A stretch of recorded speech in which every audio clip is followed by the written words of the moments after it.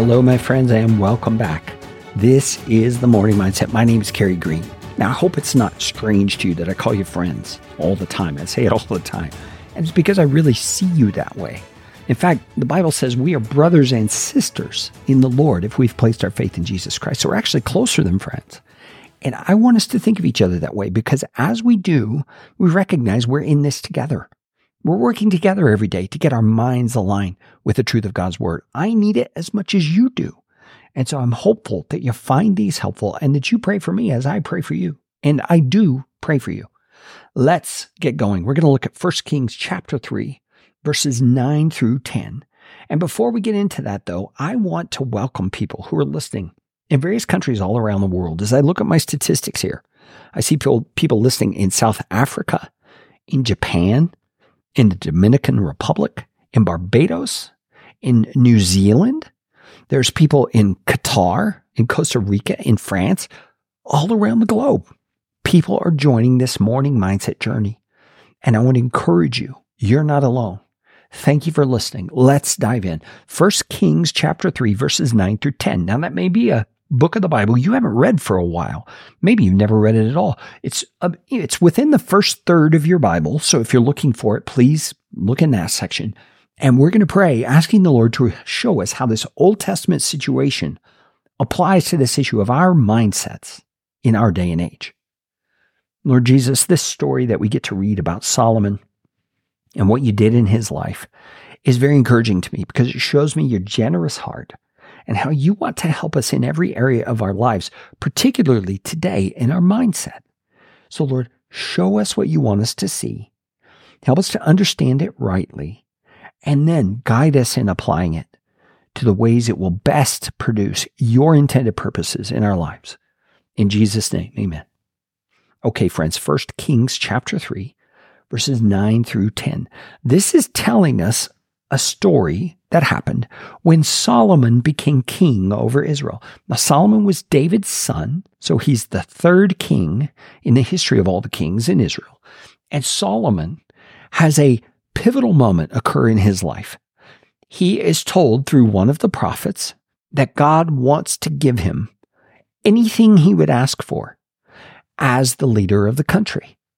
And so here in 1 Kings 3, beginning in verse 9, we're going to pick up kind of in the middle of Solomon's prayer as he's giving his response to God. And this is the heart of his request. He says, "Give your servant, therefore, an understanding mind to govern your people, that I may discern between good and evil. For who is able to govern this, your great people?" It pleased the Lord that Solomon had asked this, we're told. And God not only gives him wisdom, he gives him all kinds of other things in answer to this humble and simple prayer. Now, friends, what I want us to key in on here is that Solomon understood something that we all need to understand. And that is, whatever God has called us to in this life, it is too big for us. Have you learned that about your life? Whatever responsibilities you have, doesn't matter if they're running a country or running a family, it is too big for us. As human beings, we cannot handle the eternal things that God has put on our plates and says, this is your responsibility. Solomon felt that keenly as he's moving into this place of kingship to lead God's chosen people. And so he asks God to give him an understanding mind so that he can govern the people. He wants to know right from wrong. He wants to be able to make the right decisions when it comes to being the leader of this large group of people. And friends, from that example, we have such a model to follow.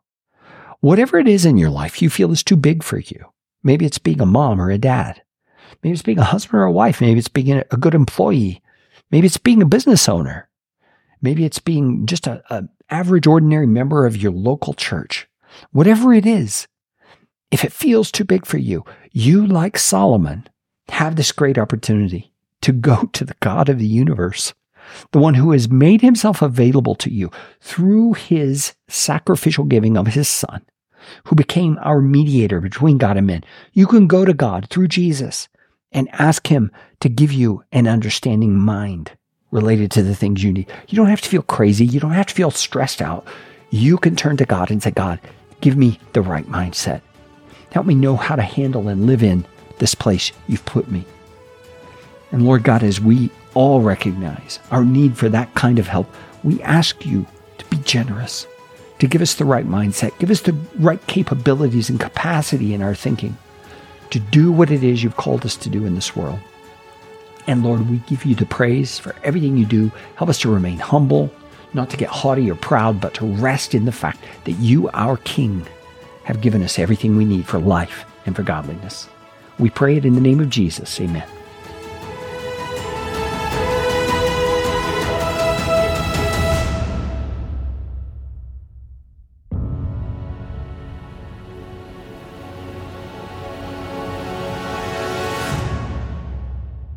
And friends, I would love it if you would consider becoming part of the Morning Mindset Media prayer team.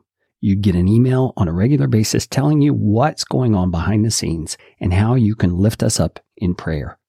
Go to morningmindsetmedia.com/prayer team to sign up.